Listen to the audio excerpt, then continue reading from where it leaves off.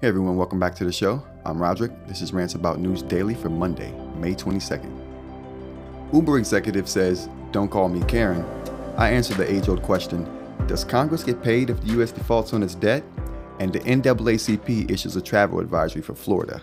But first, iPhone manufacturer sells their facility, citing inability to make profit. Apple Insider reports that Winstrom, the iPhone manufacturer based in India who started making iPhones in 2017 as part of Apple's initiative to expand on manufacturing in the country, has decided to sell its manufacturing facility, effectively exiting the iPhone making business. Executives say the decision to sell is based on narrow margins and a huge turnover rate. They say talks on margins stalled without leverage to negotiate.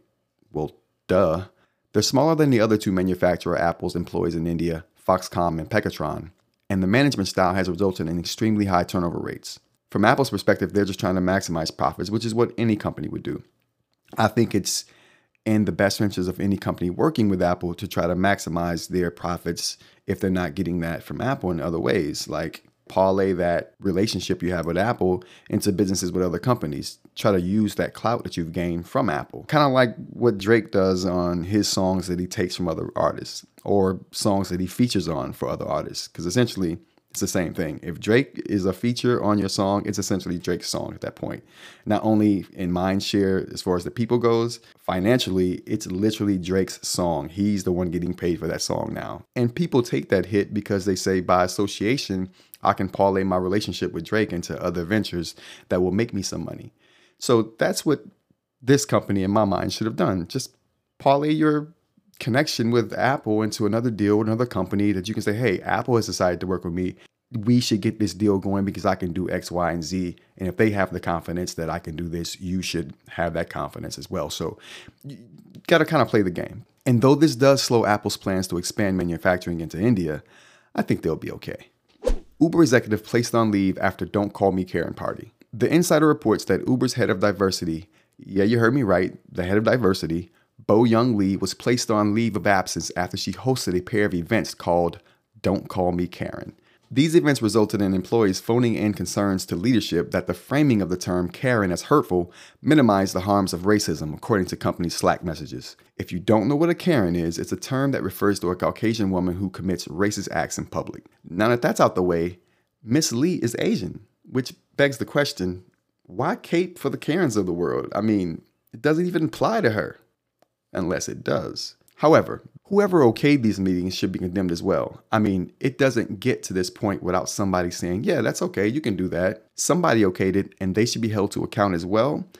And if you don't want to be called a Karen, then just don't be racist. At least in public. Do what you want to in your own home. So, does Congress get paid if the U.S. defaults on its debt? Short answer, yes. But I'll elaborate anyway. Regardless of whether the government can borrow any money to pay its bills, representatives and senators will get paid as scheduled. This is because of the Legislative Reorganization Act of 1946. The act explains the ins and outs of how members of Congress should get paid and how much. It says nothing of withholding their salaries if the U.S. defaults. Additionally, the National Constitution Center says Article 1, Section 6 of the U.S. Constitution states, lawmakers shall receive a compensation for their services to be ascertained by law and paid out of the Treasury of the United States and contains no exceptions. This means no matter what, they're getting their money. The NAACP issued a formal travel advisory for Florida on Saturday through Twitter, says a report from CBS News. This is in response to what the organization describes as Governor Ron DeSantis' aggressive attempts to erase Black history and restrict diversity, equality, and inclusion programs in Florida schools. I'm going to cut schools out of there and just say Florida in general.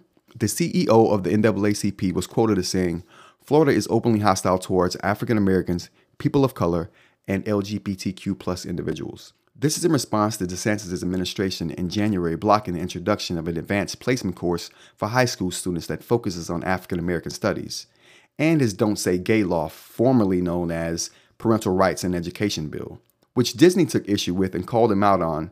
Now he and Disney got beef. Classic case of doing absolutely too much. University of Ohio quadruple stabbing suspect to be arraigned today. CNN reports that Brian Carberger, the man suspected of the University of Ohio stabbings last year, will be arraigned today following his indictment yesterday. The 28-year-old was arraigned on 4 counts of first-degree murder and 1 count of burglary and could face the death penalty. This will not be going to trial. He's likely to get offered a life sentence, and he definitely will take it if he does. Alright, you guys, that's my show for today. I hope you got some value for your time and that you join me here again tomorrow. Till then, take care.